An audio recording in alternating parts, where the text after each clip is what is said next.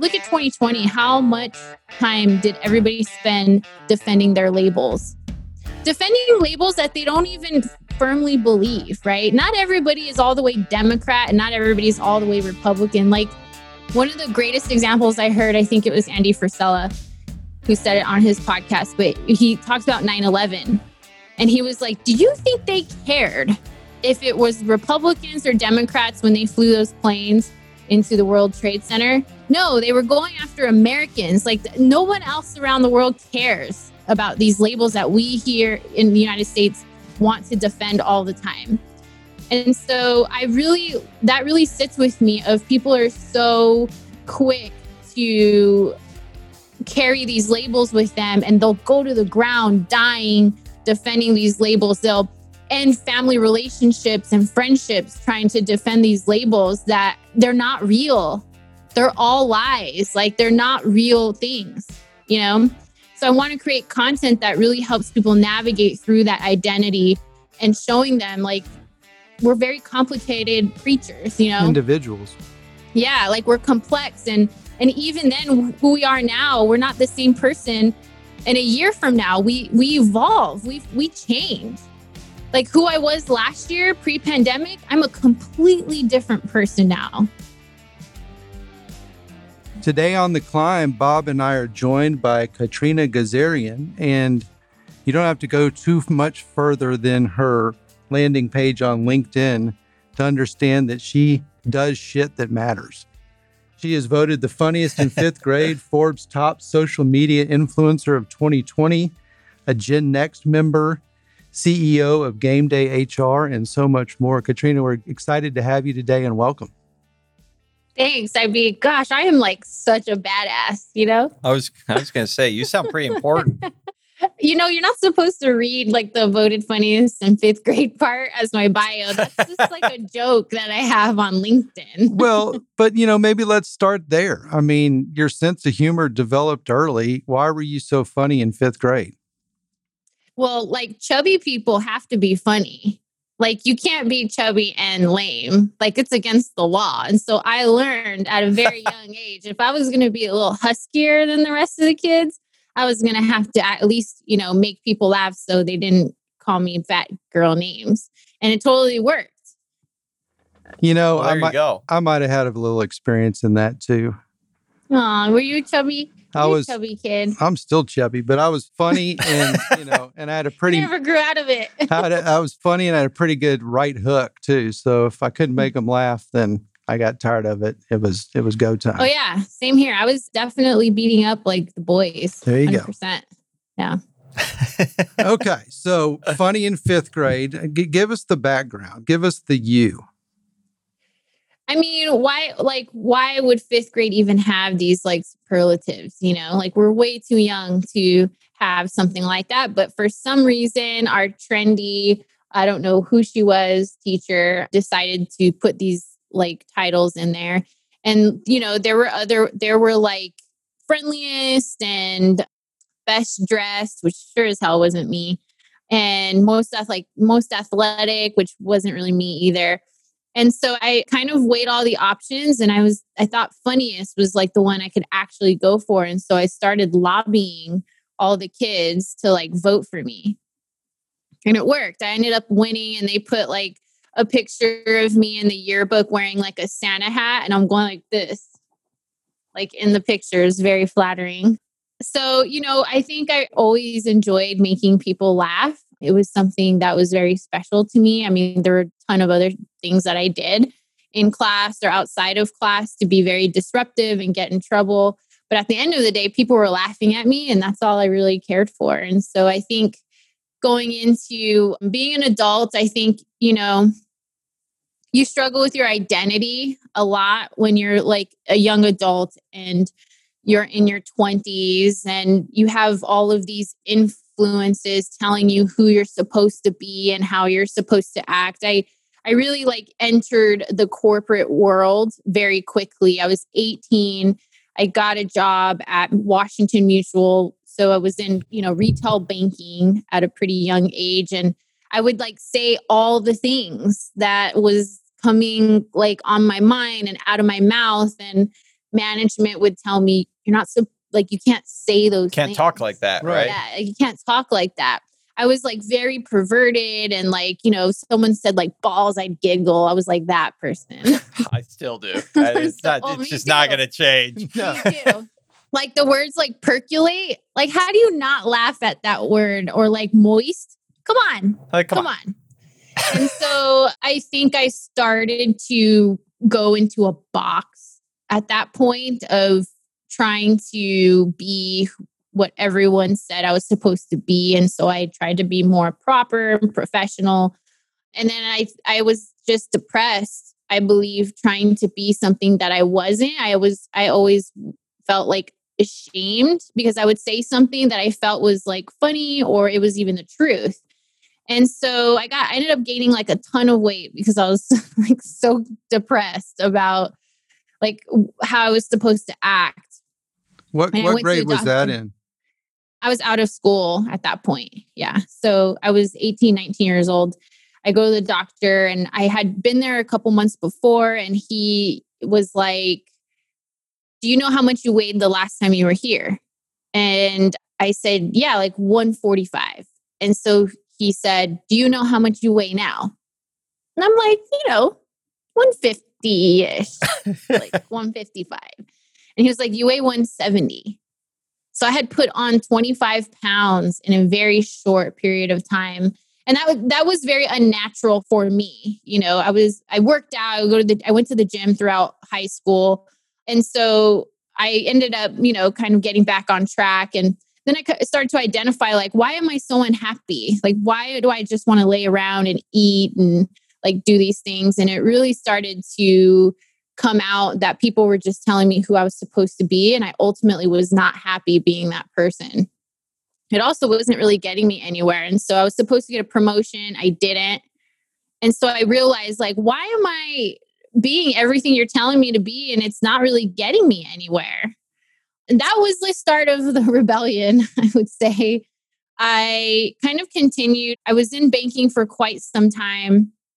The financial crisis hit in 2008. And so half of the branches where I was working at were closed down. I ended up doing an internship for the Detroit Pistons and couldn't find a job for 10 months, which is an extremely long period of time when you've been working since you were 14. And so I started to find like odd and end jobs here and there. Ultimately, I landed a recruiting job, and then I was also coaching high school girls basketball. And I think that what really activated a huge part of me that had been pushed down or hidden up until that point, that teaching side of me, the part where, you have to get this group of people, and that in my case was teenage girls, to buy into my philosophy. And that was extremely difficult coming in as a new coach, and this was a very affluent private school. So there were definitely some challenges on getting them to buy in.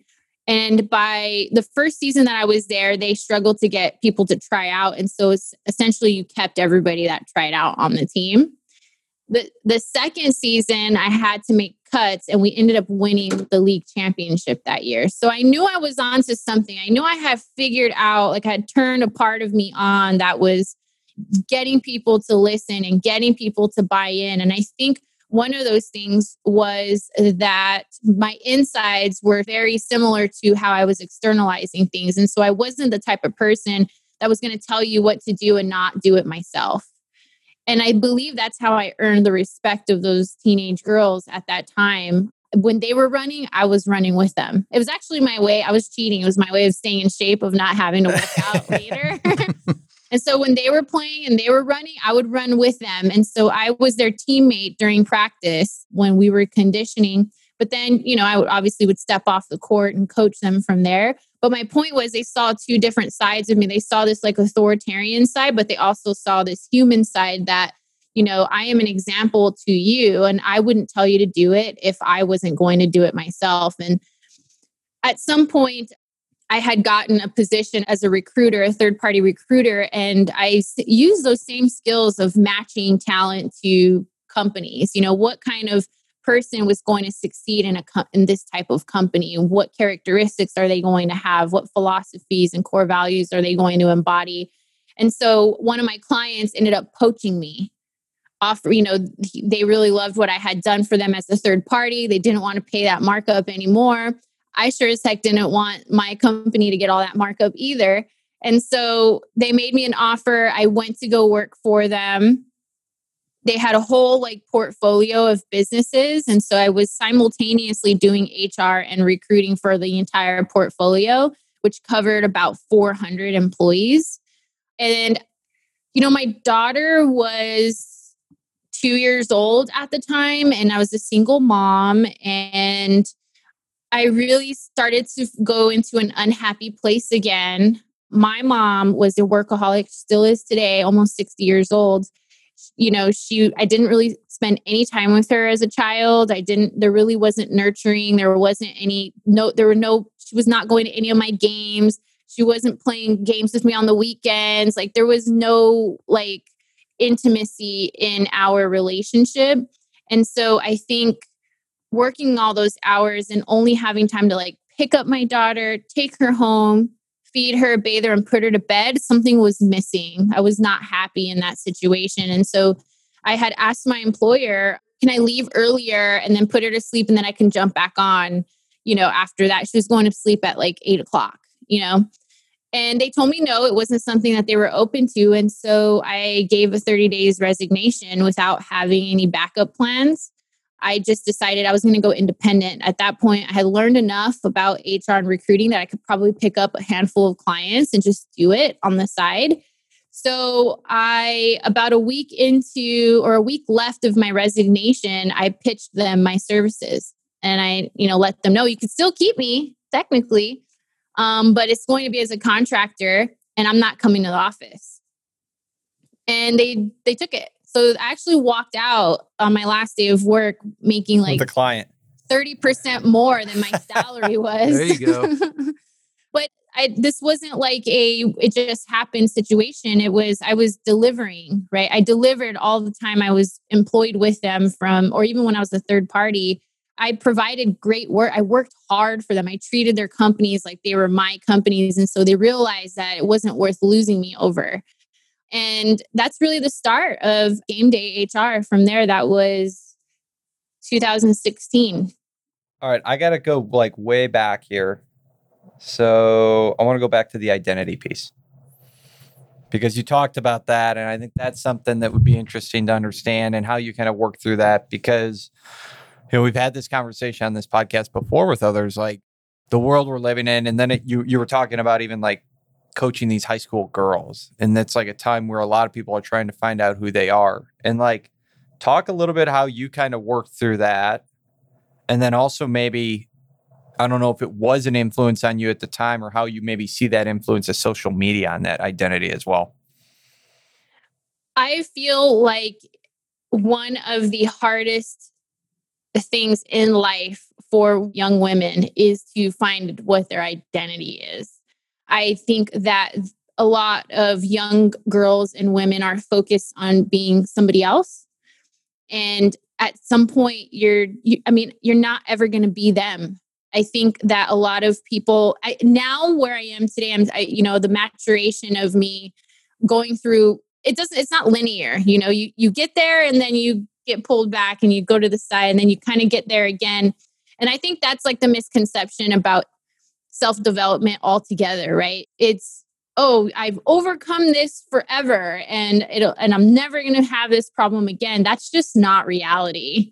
That you get in a bad relationship or these external pieces are constantly trying to penetrate everything that you've learned. And so for girls, I felt like they were always so focused on being something that they weren't. If they liked Harry Potter, they didn't want to talk about it. They didn't want to admit it. If they didn't like boys, if they didn't want to party, if they, didn't like certain kinds of people, they didn't like fashion. I just saw so many of them doing things that I knew was not them. That just wasn't them. And it was doing things to fit in. And if we go back to, Mike, you and I are parents of daughters, it goes all the way back to girls being pressured to have sex, even though they don't want to, but they do it because they're being pressured and they want to appear a certain way. And so one of my missions in life is to have those conversations. And how do I influence girls and young women to be who they are and to be intentional about their life decisions? I'm a single mom, and I'm starting to see that being a single mom is like glamorized. And it's freaking hard. It is hard to be a single parent, but you have Kylie Jenner and the Kardashians who are like, some of them are single moms, and it's like their little doll. Why aren't they showing all the other stuff? Why aren't they showing the part where your daughter has to go with their dad and you're alone and you don't know what is going on with over there? Like, they don't show that part. They don't show the time where you have to decide to be in this relationship that you don't want to be in or not see your child every day. Like, they don't talk about those things. And so what happens is it's like a domino effect. So then girls are not careful about protecting themselves when they are having these relations with men or boys. And then because they think, well, if I get pregnant, it's okay. I can handle it. No, bitch, you can't. It's fucking hard. And don't get me wrong. I was 25. I wasn't that young. But still, had I had a choice to wait and find like my life partner and have a child, I definitely would have done that. And so going back to identity, it's because you're confused. You have all these people telling you like, this is how women are supposed to be sexy and fragile and quiet and delicate and love heels. Why? Why would I want my feet to be uncomfortable? Have you seen women's feet after they wear heels all the time? They're disgusting. I'd much rather have beautiful feet without like calluses and bunions and stuff. And I don't know, maybe my legs don't appear to be that long, when I go out. I mean, you know what I mean? It's like, why are we like, who likes wearing them? Like, who likes wearing them? So it's just things like that we do. Careful, Michael might give you an answer that might be a little weird there. We'll come back to that in a minute. So that's identity for me, is being intentional with your decisions, like having a decision-making filter, like a system of, does this align with who I want to be and who I am today? And I don't think that we do that enough. We're consumers and we buy shit we don't need, that we don't even like. Do you know how much a pair of sweatpants are right now? Like $65. For sweatpants? Good for Lord. Sweatpants. Like, you go on Instagram and you're just bombarded with sponsored ads of like $6,500 sweatsuits. I'm like, I literally posted a PSA on Instagram. I'm like, can you all please stop buying sweatsuits so we can like bring the price down back to $7 where they were before. But this is what it is. This is like trend, right? It's a trend. And so now it's trendy to pay $100 for a hoodie and some sweatpants that cost, $3 to make. But we don't think about those things. We don't actually look at things and say, do I actually like that? Louis Vuitton. Their shit is ugly, okay? Their monogram is all over. Like, why would I just don't like, do people actually like the LV everywhere? Like, that is not, I just don't understand things like that. And I get there are some people who do, but let's face it, it's not like a beautiful bag, It's just, it has letters all over it. Like, I don't really see the point, but everybody's getting it, right? The Gucci belts, right? Has two big like G's. Why? I would get it maybe because Ghazarian, right? But otherwise, like why would like a Chelsea Kramer get a belt with two G's on it? Like two big ones too. That everyone has, by the way. Like, everyone has it. So we're just so unintentional. Like we're so disconnected with who we are. And I believe that identity, especially moving forward, I think the pandemic, people really had to sit with themselves and face themselves, face their marriages, face their children's, who they are as parents, who they are as employees and business owners. I think the hope is that people come out of this with a better understanding of what is important to them in life. That sort of brand mania, right? I mean, I think that just ties back to the peer pressure piece that you talked about, and that you're just, every time you turn around, whether it's Instagram, the news, you're just bombarded with this information, and then it catches on, and this herd mentality, right? Of like, I've got to have that because if I don't, then I'm different. I mean, that's kind of what you're talking about, right? Yeah. And for people, I mean, haters will say I can't afford it. And that's why I say those things. And I assure you that is not the case. I can't afford, I've paid thousands of dollars for a purse that I liked, that I picked, like what color, the material, what the inside was going to look like, how big it was going to be. I do pay for a luxury purse, but it's a purse that I was very intentional with building myself, essentially, and having a high-end designer make it. So it's not that I can't afford it. I'm not saying that I can't afford it. But what I'm saying is that if you don't like it, why are you trying to fit in? Why are we trying so hard to be like everybody else? You'll never be happy. I just feel like you'll never truly be happy trying to emulate everybody else's life. Yeah, I think if you go back to the fifth grade comment, I mean, one thing that I've noticed is funny people are smart. You can't be funny if you're not smart. You've got to know where the punchline comes, how to read the room, when to deliver it, when enough is enough and you need to move on. So I think just in looking at your approach to what you post, your conversational style, like you've been influenced by that. And so like talk about how that whole maturation from fifth grade through struggles in high school through probably one of the hardest things, because I've done it too, starting with like 5-year-old girls and trying to teach them how to play soccer all the way up to the level of them deciding if they're going to go select or not, or go play for high school or whatever. By far the hardest thing I've ever done, but probably one of the most rewarding things I've ever done. Like, how has that played into the core values of today and your mission in Gameday HR and what you're trying to do? I feel the most common core value when I'm funny, right? People think I'm funny, but I'm actually just telling the truth in most cases, right? I'm not telling jokes like, two guys walk into a bar or what, like that's not the part of me that's funny. I think people find me funny because I just say things as they're happening, or I call things out as they're happening, or I kind of turn the mirror on people. That was the whole basis of LinkedIn, right? My headline is that everybody's headline was like conscious leader and investor and advisor and Forbes and this and that and this and that. And I'm like, why do I still not know what you do? Like I'm reading it, but I still don't know what you do. What do you do? That's what LinkedIn is actually for, right? Like I saw something that's like good dude. First of all, good people wouldn't put that.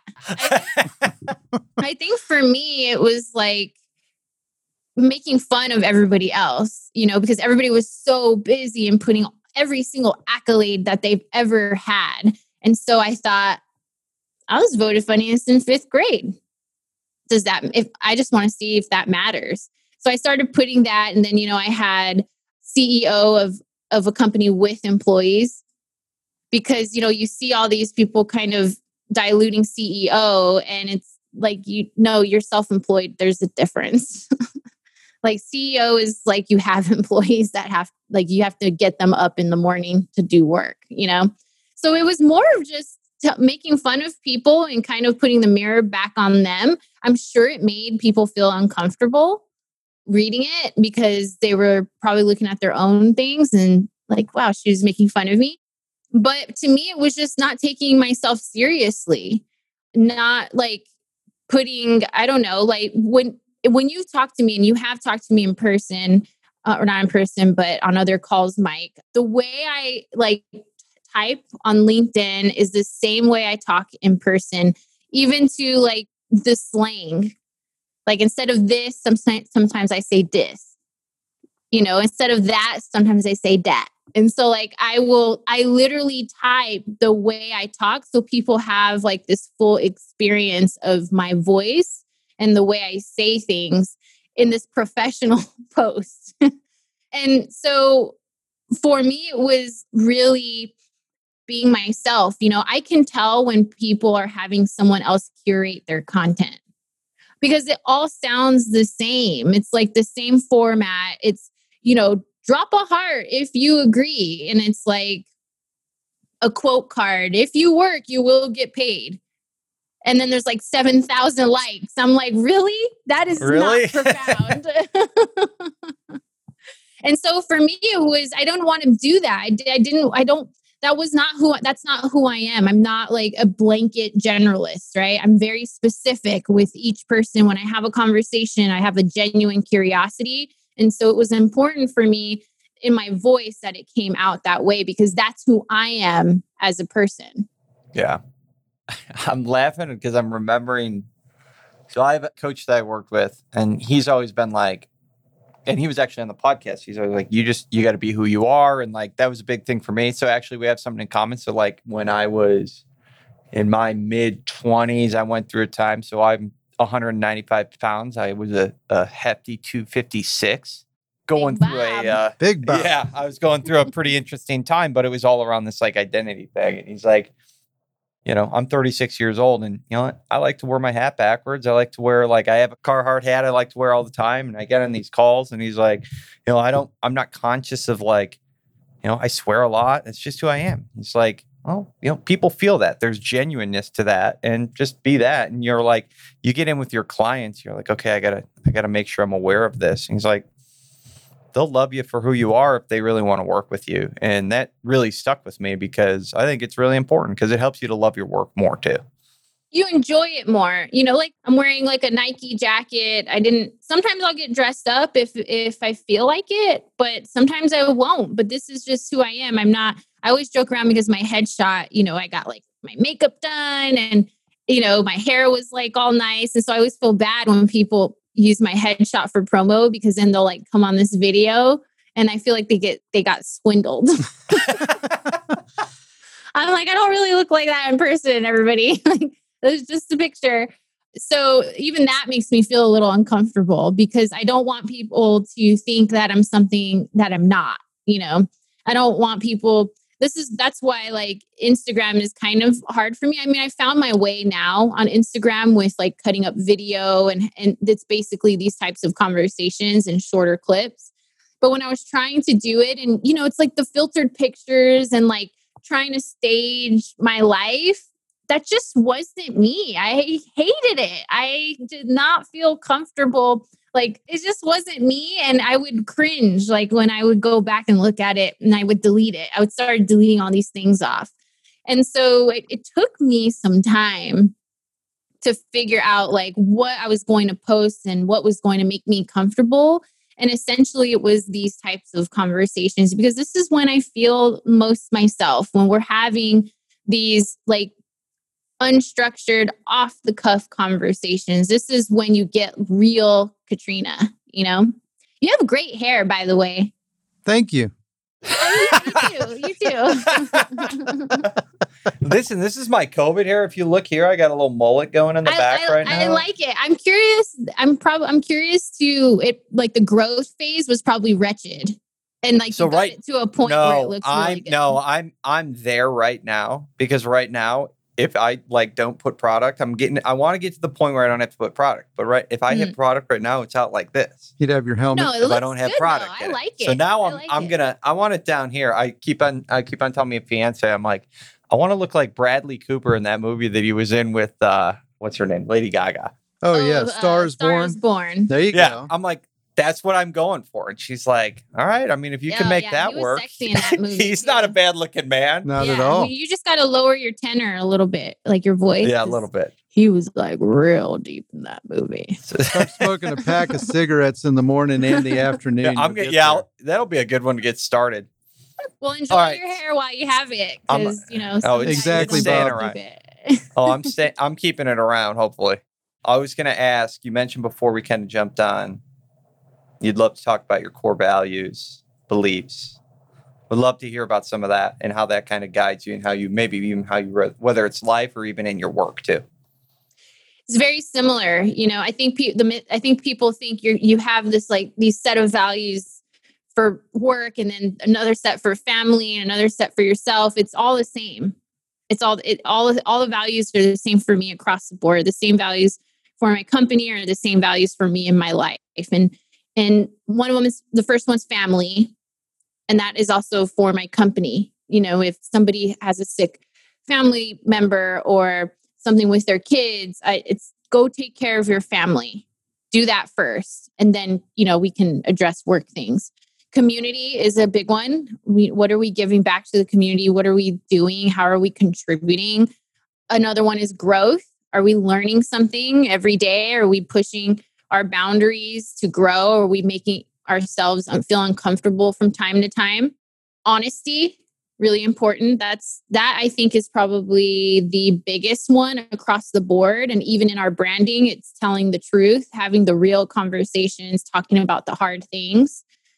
Love is really important for us. So when, if we're giving opinions, or if, we have to make decisions, it's usually what would a loving person do. That all goes hand in hand, right? Yeah. The truth is love, but also where is this coming from? Are you going to say, "Oh, your jacket's stupid"? No, because that's not really from a place of love. Now, if somebody asks you, "Do you like my jacket?" then you can give your opinion of, I don't know. I wouldn't wear it. So what do I have so far? I have honesty, community, growth, love, family, and joy. So if you're not happy, you have to do something about it. If you're not finding joy in what you're doing, who you're talking to, who you are, we need to make some changes. When we first got introduced through Gen Next and then got on a call and got to know each other a little bit, I think it's very intentional the way that you go about doing things. And that's what stood out to me is you're right, with the garbage and the self-promotion and the making yourself look different than you really are on these mediums that we now communicate our value proposition or whatever.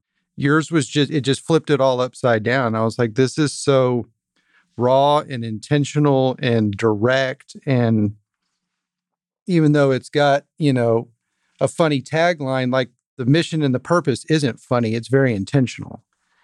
And so I can tell you spent a lot of time and you've been molded by life experiences to come up with these 6 or 7 core values that really seem to define your purpose.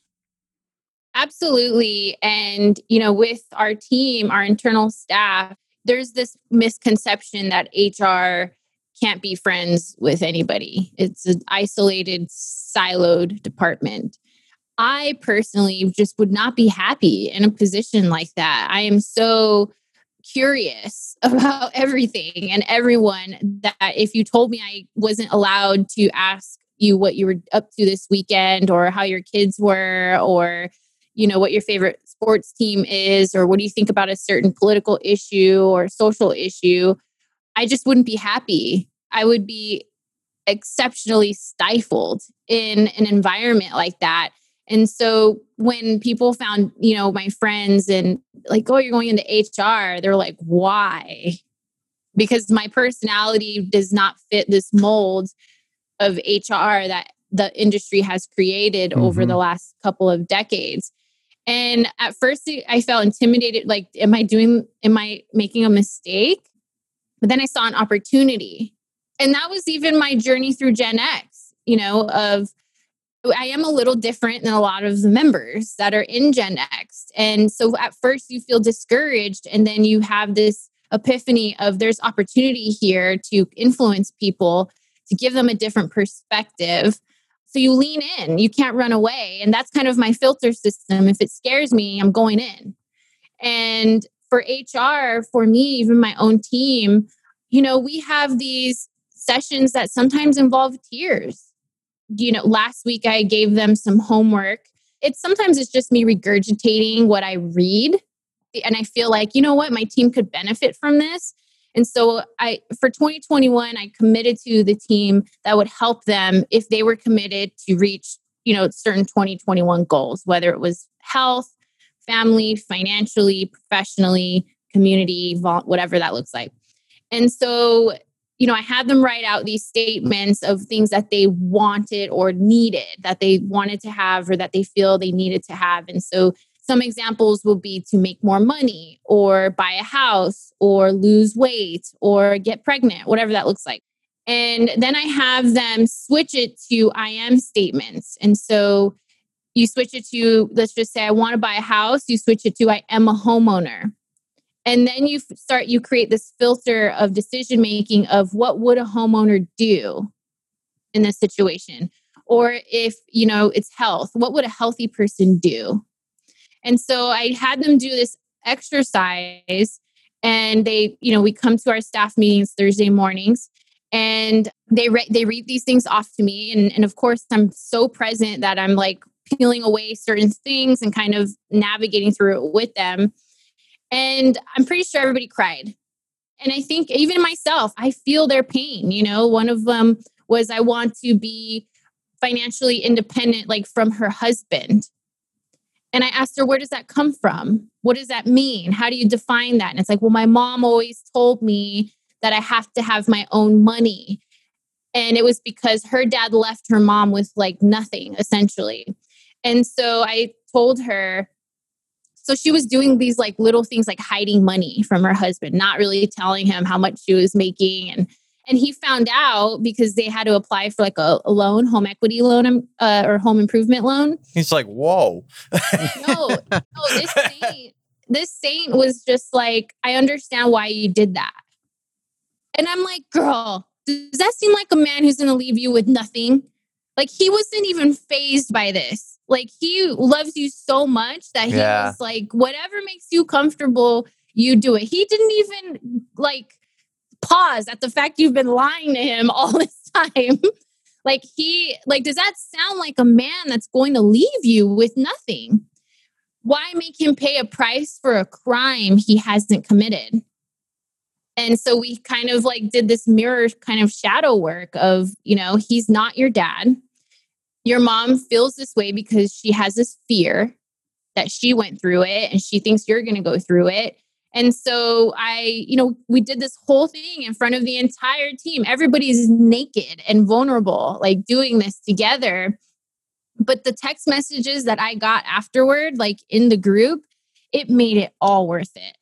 It made it worth it because we're all that much closer to one another. And now we have this like radical transparency to where maybe another team member is going to feel comfortable going to that team member, having these conversations. They don't feel alone anymore in this, So for me, when does HR do something like that in any other organization?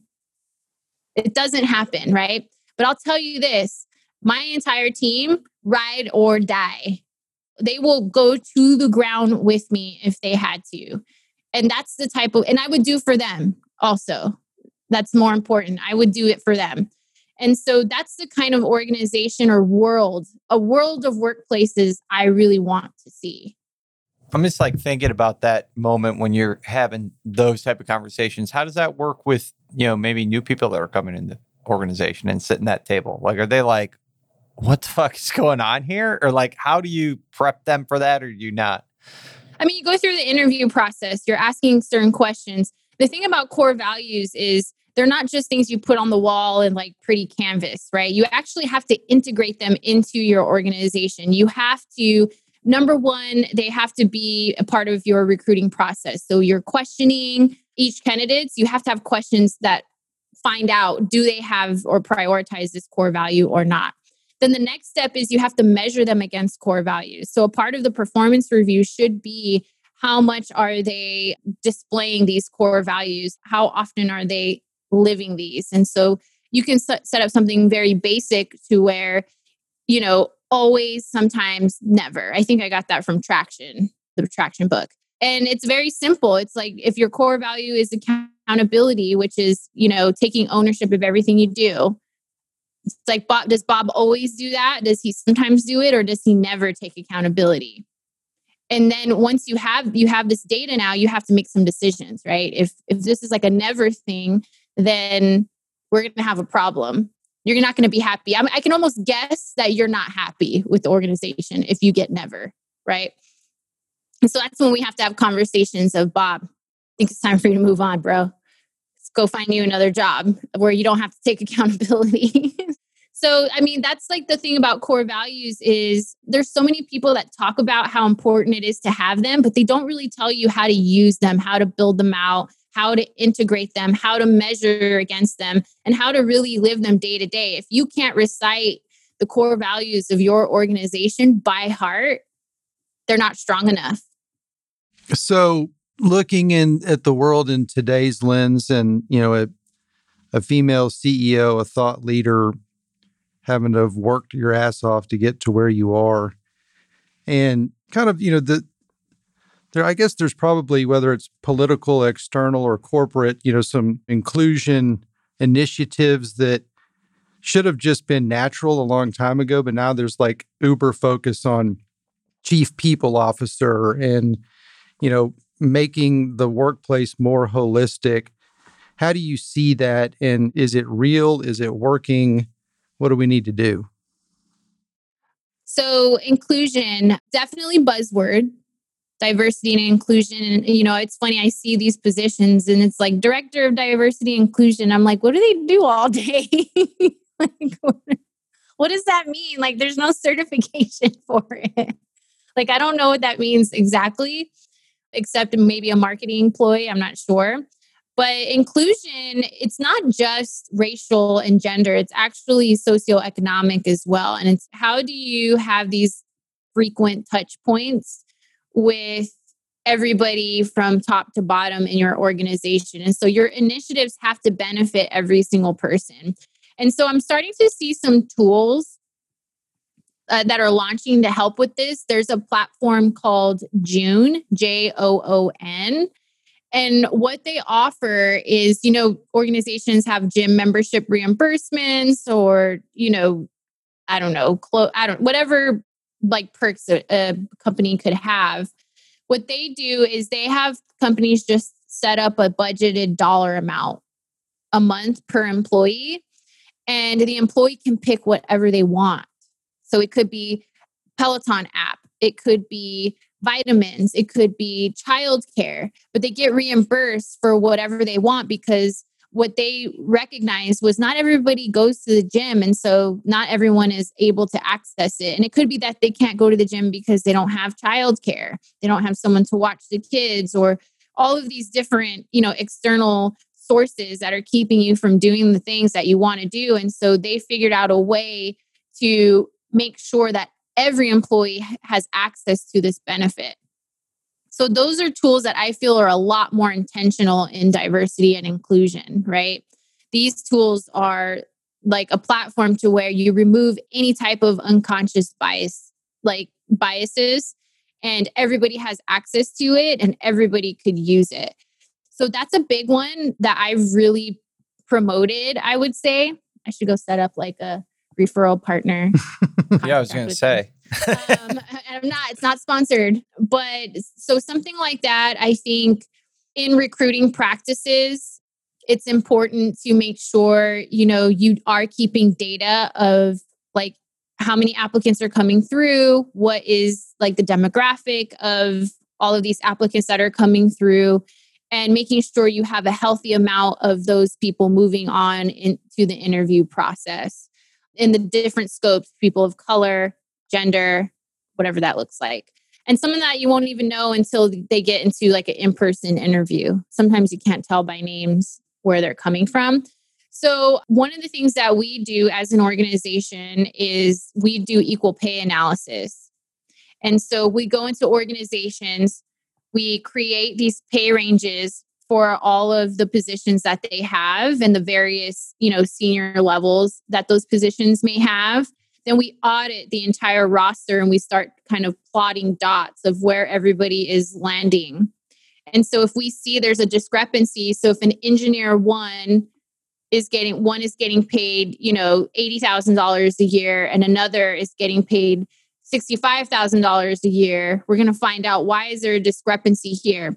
And to be fair with most organizations, the discrepancy is unintentional. They're not going and saying, hey, you're a woman, so I'm going to pay you less. What's happening is when you ask them why there's a discrepancy, they'll say, this is what she asked for. And so organizations, number one, have to take a more proactive approach of understanding what is the pay range for this position, regardless of what they're going to be comfortable being paid or not. Like, this is what the functions of the position is or are, and this is what the pay range is. And so if she's, asking for less, but the minimum for this position is more, you need to give her that offer or then to stay out of situations like that. So in most cases, it's unintentional, but what I would like to see is all of these organizations that, used their voice and their platform to speak out against these, inequities. Why are they not doing these analysis in-house? I think that that's a good place to start is, are we even an equal pay employer? And start from there and then start moving on to the next projects or the next milestones in being a more inclusive and diverse organization. But they're not really doing the bare minimum at this point. I was going to say, what would you guess with some of those organizations? I mean, are you guessing it would be completely out of line? Yes. Yeah. Not only from within the same position, but even from entry level to C-suite, right? The wealth gap is going to be tremendous. And so all of this should be banded. Ideally, you want all of these salaries to be banded by a certain range width. And so, for example, from an entry level to mid-level, maybe that looks like a 30% pay range, right?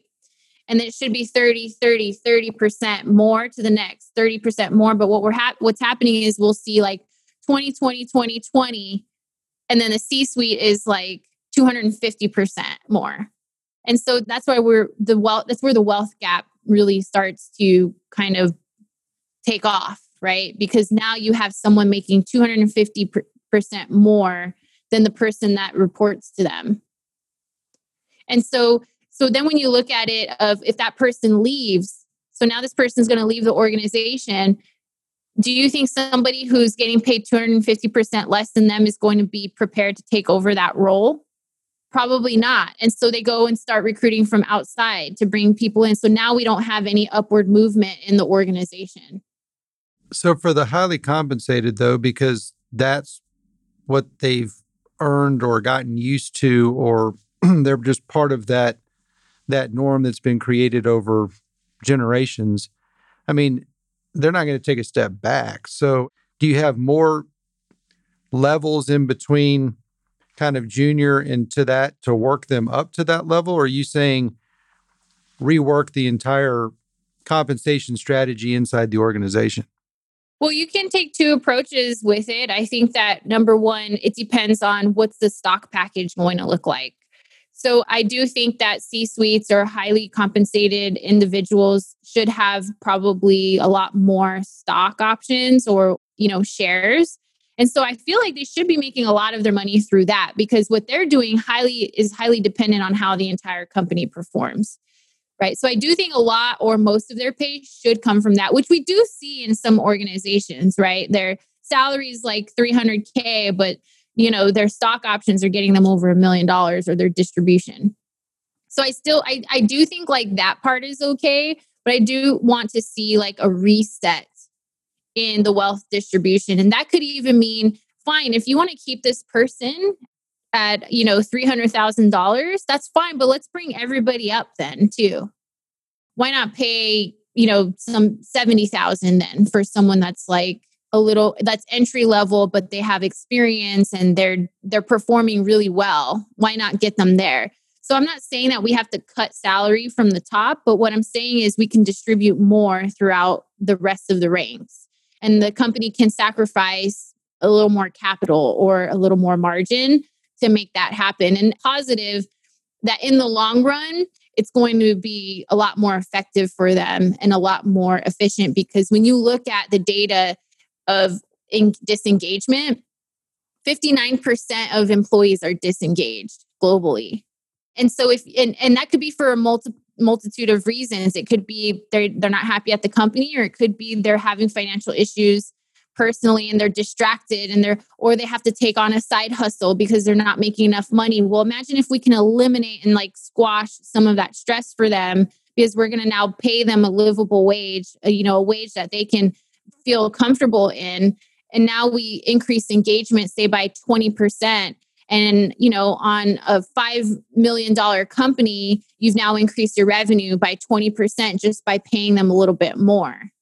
So, in focusing in on your day-to-day job with Gameday HR, I mean, is that part of the consulting that you're bringing to your clients? Tell us about your value proposition, how you get in there and help.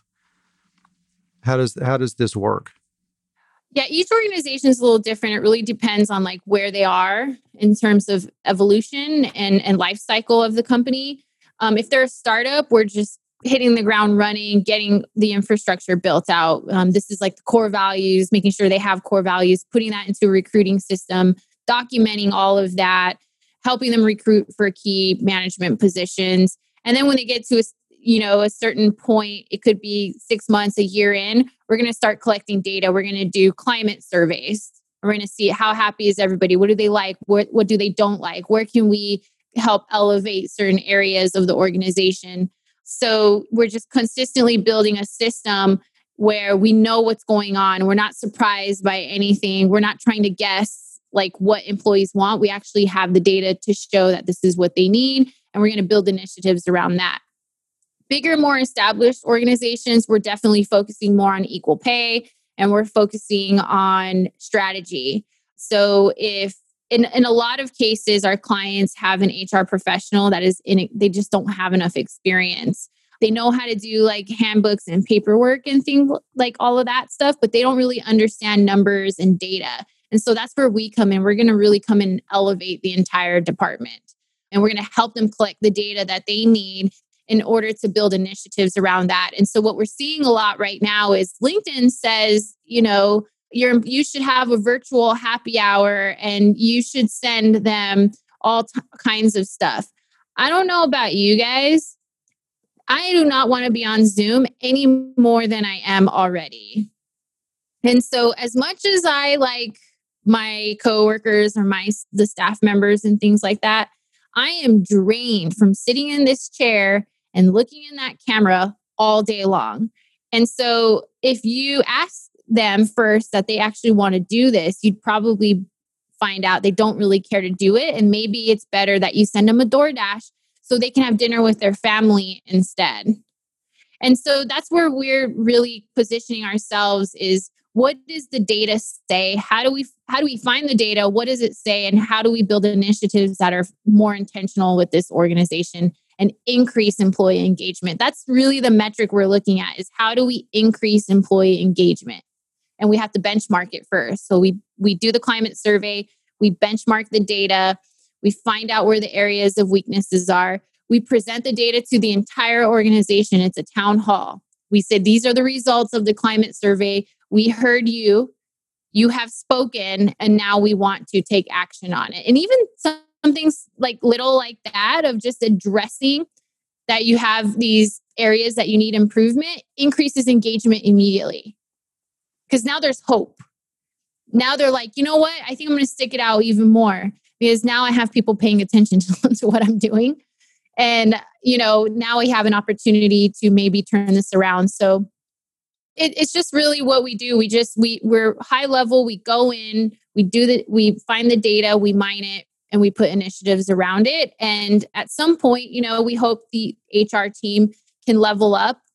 And we don't want our clients to be dependent on us forever. At some point, we would like to kind of come off of the client. And then maybe I've been asked to be on the advisory board moving forward. So they pay me, whatever amount to go to quarterly meetings or something like that. And it's great. I love what I do because I get to see all these different ideas, like different companies, different CEOs and CFOs and COOs. It's a great place to be. I learn from them. I won't admit it, but I learn from them.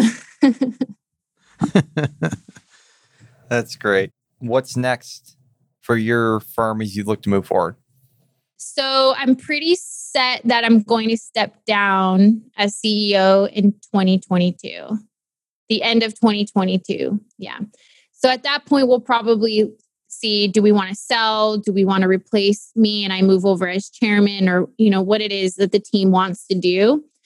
So in that time, we are filming a whole catalog of courses. So everything that I'm telling you that we do for organizations is now going to be in course form, to where an HR professional can take the course and know exactly what we do step by step with their own organization. So we saw that this was going to be a better way to move the needle. Instead of asking clients, let us do all this for you, I figured the bigger opportunity is, how do we teach already established HR departments how to do it?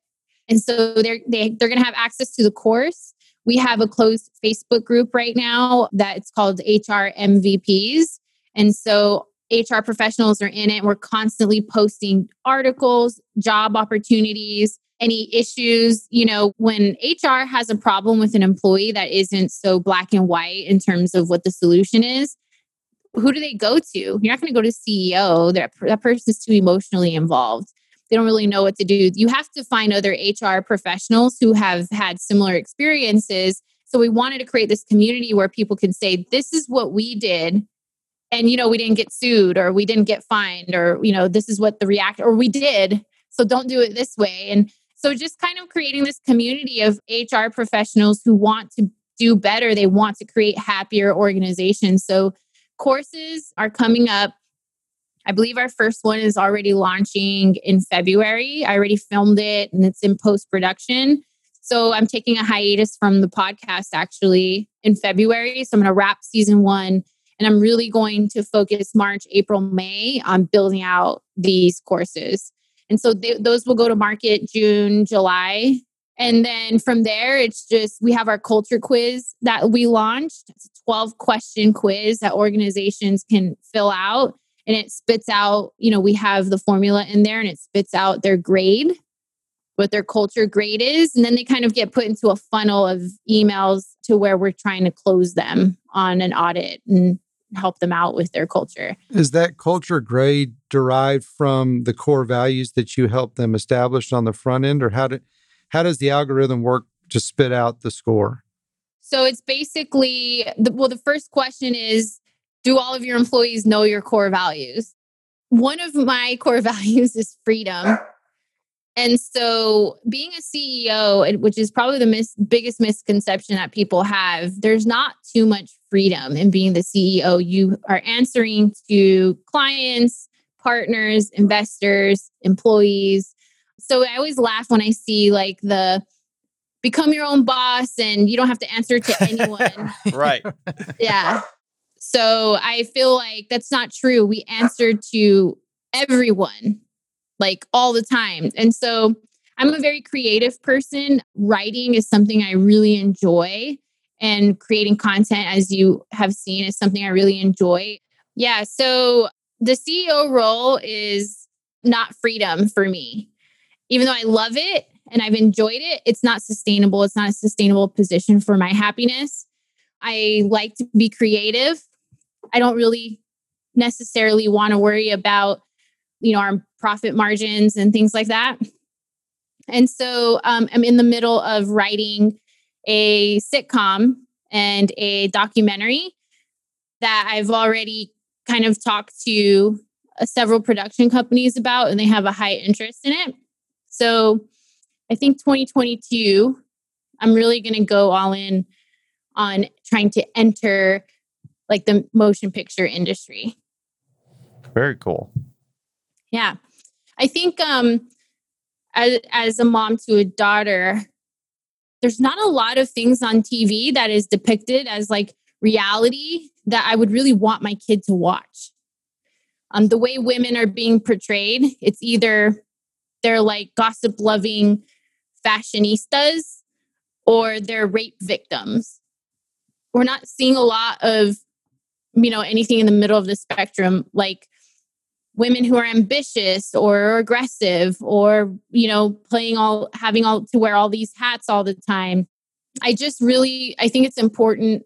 A message that is really important for me is to be yourself and curate your own life and find your own identity. And so I one day I was complaining about it. I just don't like the Kardashians. I'm Armenian and I don't like them. I just think like they don't do a service. It's a disservice to girls, in my opinion, everywhere, that you're setting these standards of like what they're supposed to look like. And they don't really look like that. And I think that really bothers me because I worry for my daughter. I worry that she's going to think she has to wear these things and do these things to her face and to be considered beautiful. And so, and Mike, feel free to chime in if you feel the same or if you have the same concerns. So I was complaining about it. And then someone was like, why don't you just do something? And I was like, okay, maybe I could. And so I started talking to, senior VPs of production companies. And I have one executive summary that is, I don't like salad. And it's really just like pushing back on what women are supposed to be. We're not like women are supposed to like eat clean and be small and fragile and proper and soft. And it's like, no, we could be all of it. Sometimes I'm aggressive. Sometimes I am dainty. Sometimes I'm like super assertive and sometimes I get bullied. Like we're not all one thing. None of us are, right? We look at 2020. How much time did everybody spend defending their labels? Defending labels that they don't even firmly believe, right? Not everybody is all the way Democrat and not everybody is all the way Republican. Like, not everybody's 100%, but you're so like defensive about like, Democratic and Republicans. And one of the greatest examples I heard, I think it was Andy Frisella who said it on his podcast, but he talks about 9/11 and he was like, do you think they cared if it was Republicans or Democrats when they flew those planes into the World Trade Center? No, they were going after Americans. Like no one else around the world cares about these labels that we here in the United States want to defend all the time. And so that really sits with me of people are so quick to carry these labels with them and they'll go to the ground dying, defending these labels. They'll end family relationships and friendships trying to defend these labels that they're not real. They're all lies. Like they're not real things, So I want to create content that really helps people navigate through that identity and showing them like, you're not any one way. We're very complicated, like creatures, Individuals. Yeah. Like we're complex. And even then who we are now, we're not the same person. And a year from now, we evolve, we change. Like who I was last year, pre-pandemic, I'm a completely different person now. And so what am I defending? Am I really going to spend so much time defending labels that I'm not even really going to identify with in a year? So that's really what the content is for me. That's the project after being the CEO. It's exciting. Now, back to your comment. Yes, with 2 daughters, my wife and I spend so much time just focusing in on our family core values and really just saying, did you have a good day today? Why? And if there were struggles or somebody upset them or a friend group wasn't nice, we don't focus so much on that. It was, well, what role did you play in that? Were you? If you were you and you were a good person, then don't worry about the outcome or what they thought of that. Just continue to be you. They're either going to come back or that's probably not somebody you need to associate yourself with. It's very simplistic, but it's got to be reinforced all the time because, to your point, they're constantly changing and they're constantly evolving into who they're ultimately going to become, but they can get sidetracked so easily. Yeah. And it's interesting because, you two, I would love your opinion on it. when you've put in so much work to dig in and unravel yourself and untangle yourself from all these beliefs that you thought you were or wanted, or these traits. For a long time, I thought that I couldn't love the way that normal people loved. And so this is probably a little personal, but like I was neglected as a child, criminally. These days, especially with millennials and Gen Z, like my parents would be in jail for the lack, my basic physical needs were not being met. And so when you have that experience, you're in survival mode all the time. And so you don't really have the time to feel. You just find your next meal, or, you're scanning the place to make sure like predators aren't around, or you just don't really have time to sit in it. You're constantly on the move. And so I always believed that I just was missing like an emotional stem. Like I didn't have something there. Like somebody could say something to me and I could be completely unaffected by it. Or, I was in relationships and, I just didn't love them the way that they loved me, or at least what appeared to be love at the time. And so I always believed in like this thing, like something was wrong with me. And then I really had to do the work of figuring out that actually the love that I have for myself is so grand that the problem is I'm not willing to accept anybody else's love with conditions. I wasn't willing to allow someone to tell me who to be or what I can do for them to love me, because I had generated so much love for myself and my daughter. Obviously, I didn't need it. I was already full. And that was a huge break. It was a very emotional breakthrough for me, because all these years I felt like something's wrong. Like something's wrong with me. But it's like, no, they had done things that, crossed my safety threshold and made me feel unsafe. And so I go into survival mode. And when I'm in survival mode, I have very little to give you because, I feel like I have to protect. And so doing that work, I feel like now it's very easy for me to see and like look at people and say, oh, there's a discrepancy there. Like they say this thing, but their actions are not saying that thing. So it's very easy for me to see it, which is sometimes bad because, if it's like a friend's boyfriend or something, and I'm like, oof. Yeah. That's going to be a tough one. Yeah. Is that my place to say something or not? Right. Yeah. So I think just doing that work is so important for everybody to find out, who are you? Who are you now and who do you want to be? And how do we close that gap? And 100% of the time, closing that gap is not allowing anybody else to tell you who you're supposed to be. How would you tell people to start that kind of journey? Because I think there's a lot there. I'm a firm believer in that, kind of falling in love with yourself before anything else. Like, where would you tell people to start? I mean, I think a high level, even just reading a book that really focuses on that, like Byron Katie's book, Loving What Is, it's like an easy place to start of like you're angry, your mom neglected you and now you're angry because you think she doesn't love you. And so the work kind of like flips that around and makes you see things differently. It kind of helps you navigate through these lies. Like, she didn't necessarily not love you, right? We don't know if that's absolutely true. It's just she was going through some other things, right? And so it starts to humanize these people that have hurt you or that you feel have hurted you. And then you realize you're just in it by yourself. Like they don't care. They're going on with their day. They're not affected by like your thoughts or your triggers or anything like that. So I think that's a good place to start. Byron Katie's book.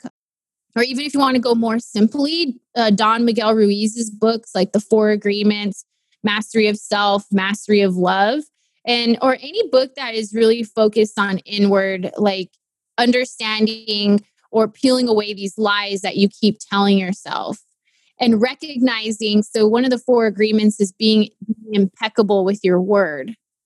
I would say that's the hardest for anybody. And this isn't like an integrity thing. This is just like, are you being honest with yourself? And are you being honest with the people around you 100% of the time? And so this includes if Mike asks me like, hey, we're going to be moving this weekend. Do you think you can come help? And if my initial reaction is like, oh, I don't really want to do that, if I were impeccable with my word, I would say, do you think you could find someone else like to help you? Because then I'm going to go help him. And now I'm going to be resentful. Right. And there are people who would gladly help, who have no problem packing up furniture and carrying it around. And so that's what I think, starting there of recognizing where you're not being honest with yourself is a great place to start. No, I like that, being impeccable with your word. I think, words matter. And I'd be curious to get your perception on this as you were going through this self-reflection and work. Like, what role did realizing you were the mother to your daughter play in that? Because for me, it was like, they're dialed into every word that I'm saying when I'm around them. And I need to be very conscious with that because they're little sponges. And that ultimately is going to affect their viewpoint, their maturation, the way they interact with others, the way they see me interact with their mom. It's all very intentional because I'm trying to set a good example. So talk about that personally with you and your daughter. Yeah, I mean, I do co-parent with her dad. And so one of the things is, like when him and I are having a disagreement, I really pressure him to speak to me in a respectful manner, and especially in front of her, because I explained to him, little girls look for their dad when they grow up. And would you want her to look for somebody who is disrespectful? No. And then another thing for me on my end is the relationships that I'm in. Like, am I in a relationship with someone that I would approve my daughter to be in? And so my daughter is so dialed into me, like being her mom, that, I've been in a relationship before. Like if at some point they got aggressive in some way, whether it's they yelled or they just called me a name or whatever, she was like done with them. Like she wanted nothing, like she was fine, like she'll be nice, but like she was done. Like you lose her in that instance. And in a way I'm proud because I taught her like, this is not okay. But at the same time, I'm like, these poor guys, like she's going to be a beast when she gets bigger because she's like abnormally tall for her age. And so I'm proud, but at the same time, I'm very cognizant of how do I speak? How am I letting men speak to me, and how am I letting them treat me? And how do I let them treat her? And how do I, even with her dad, like she wanted a blue bike and he told her she had to get a pink one. So like things like that, where I tell him, hold on a second. She doesn't like pink. She prefers blue because mommy's favorite color is blue also. So when you tell her it's wrong, it almost creates a distrust with me because now she thinks, well, then mommy's wrong for liking that color too. And then you create these lies around her, And so it's really important. Like I'm super honest with her. I tell her the things that maybe other parents, like I don't shelter her from the truth. If she has questions about homosexuality, if she has questions about racism, if she has questions about sex, like not necessarily action because she's too little to understand it, but more so like dating.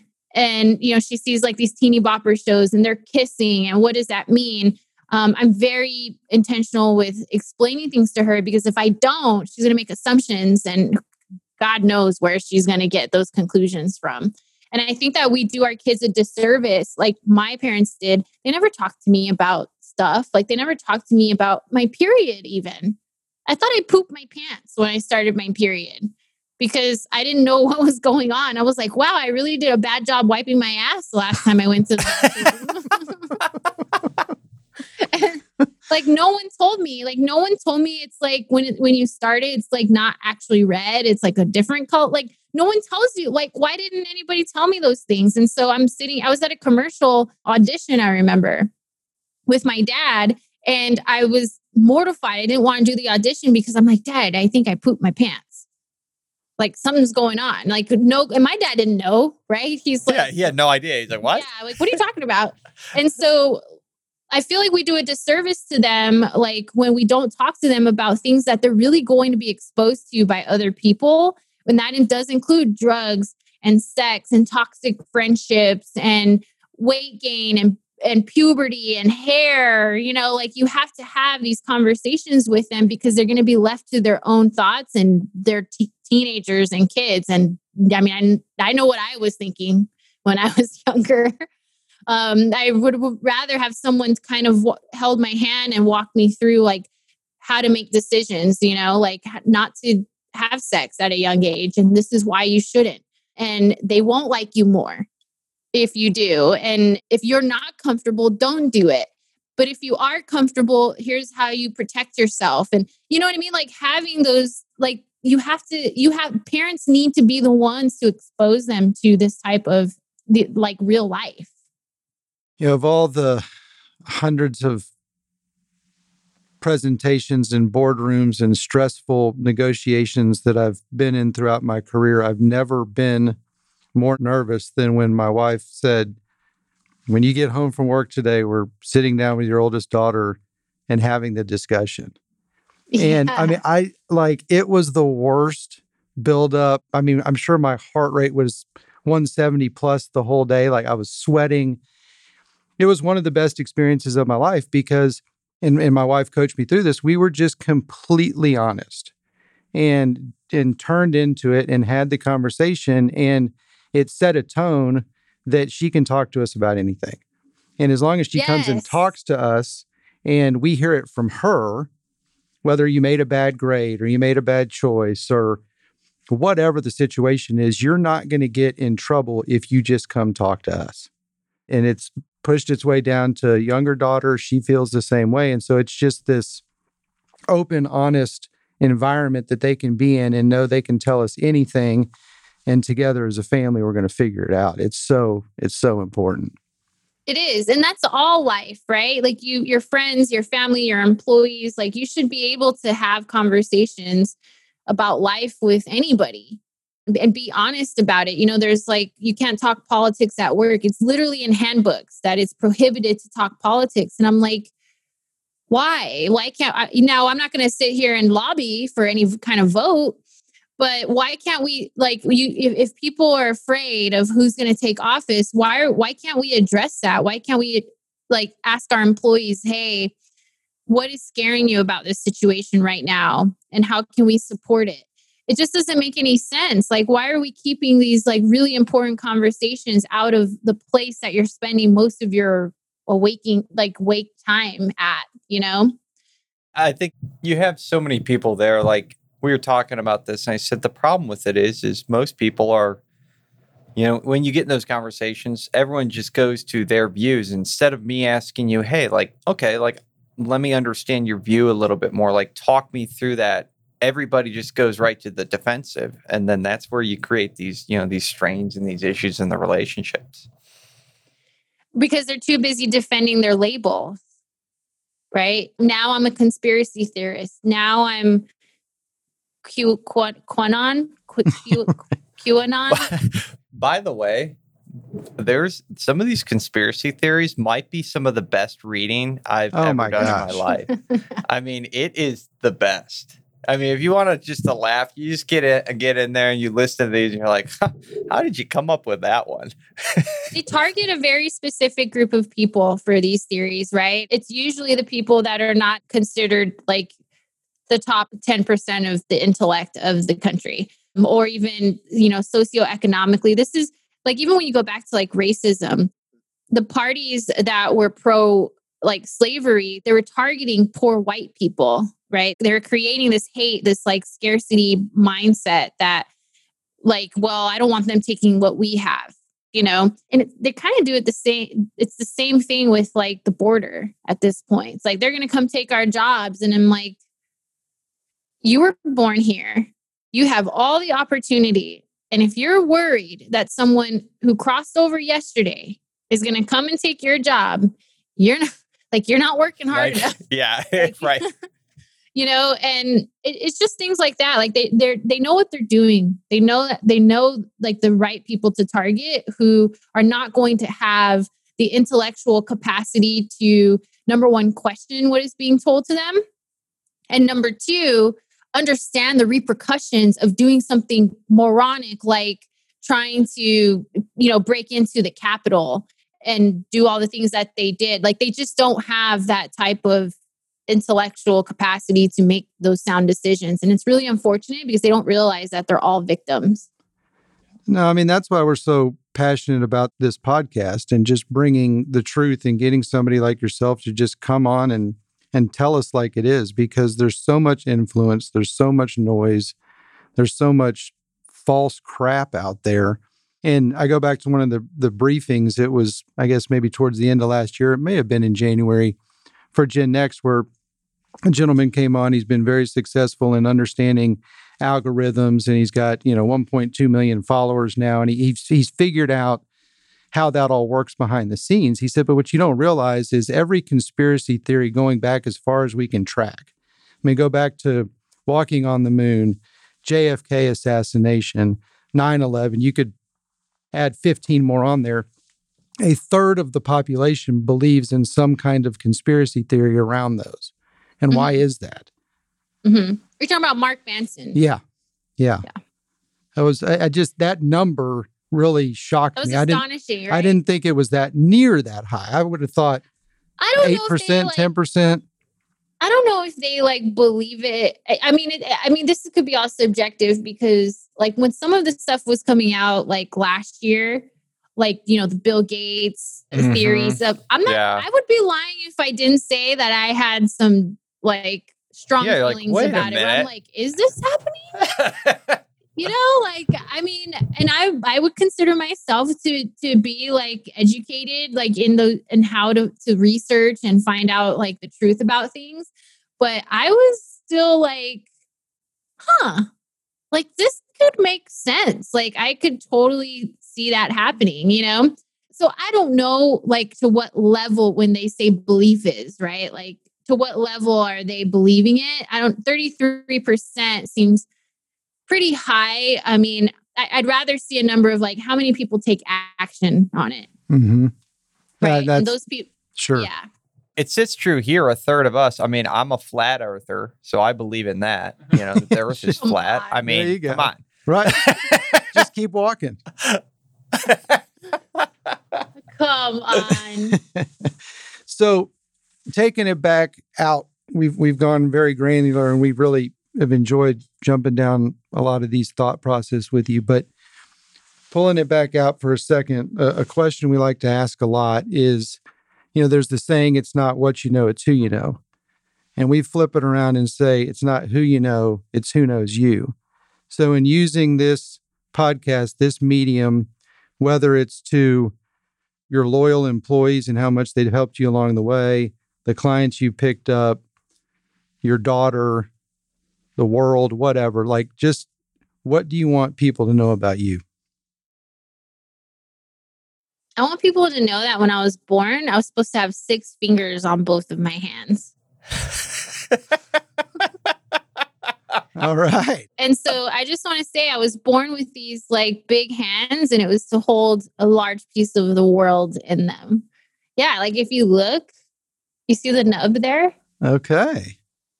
Yeah. I know you wanted me to be profound, but I just don't feel like it. That's pretty profound. We'll take it. We will absolutely take it. Aside from that, I think I want everybody to know that you are perfect the way you are.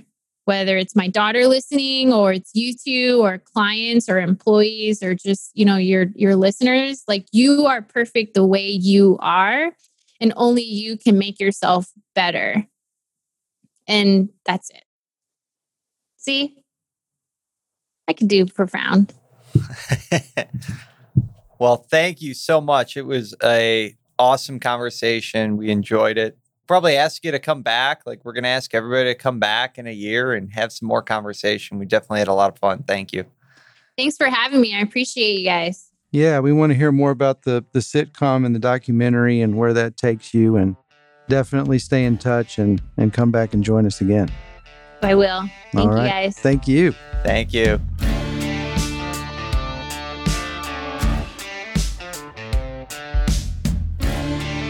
Thanks so much for tuning in to this episode of The Climb.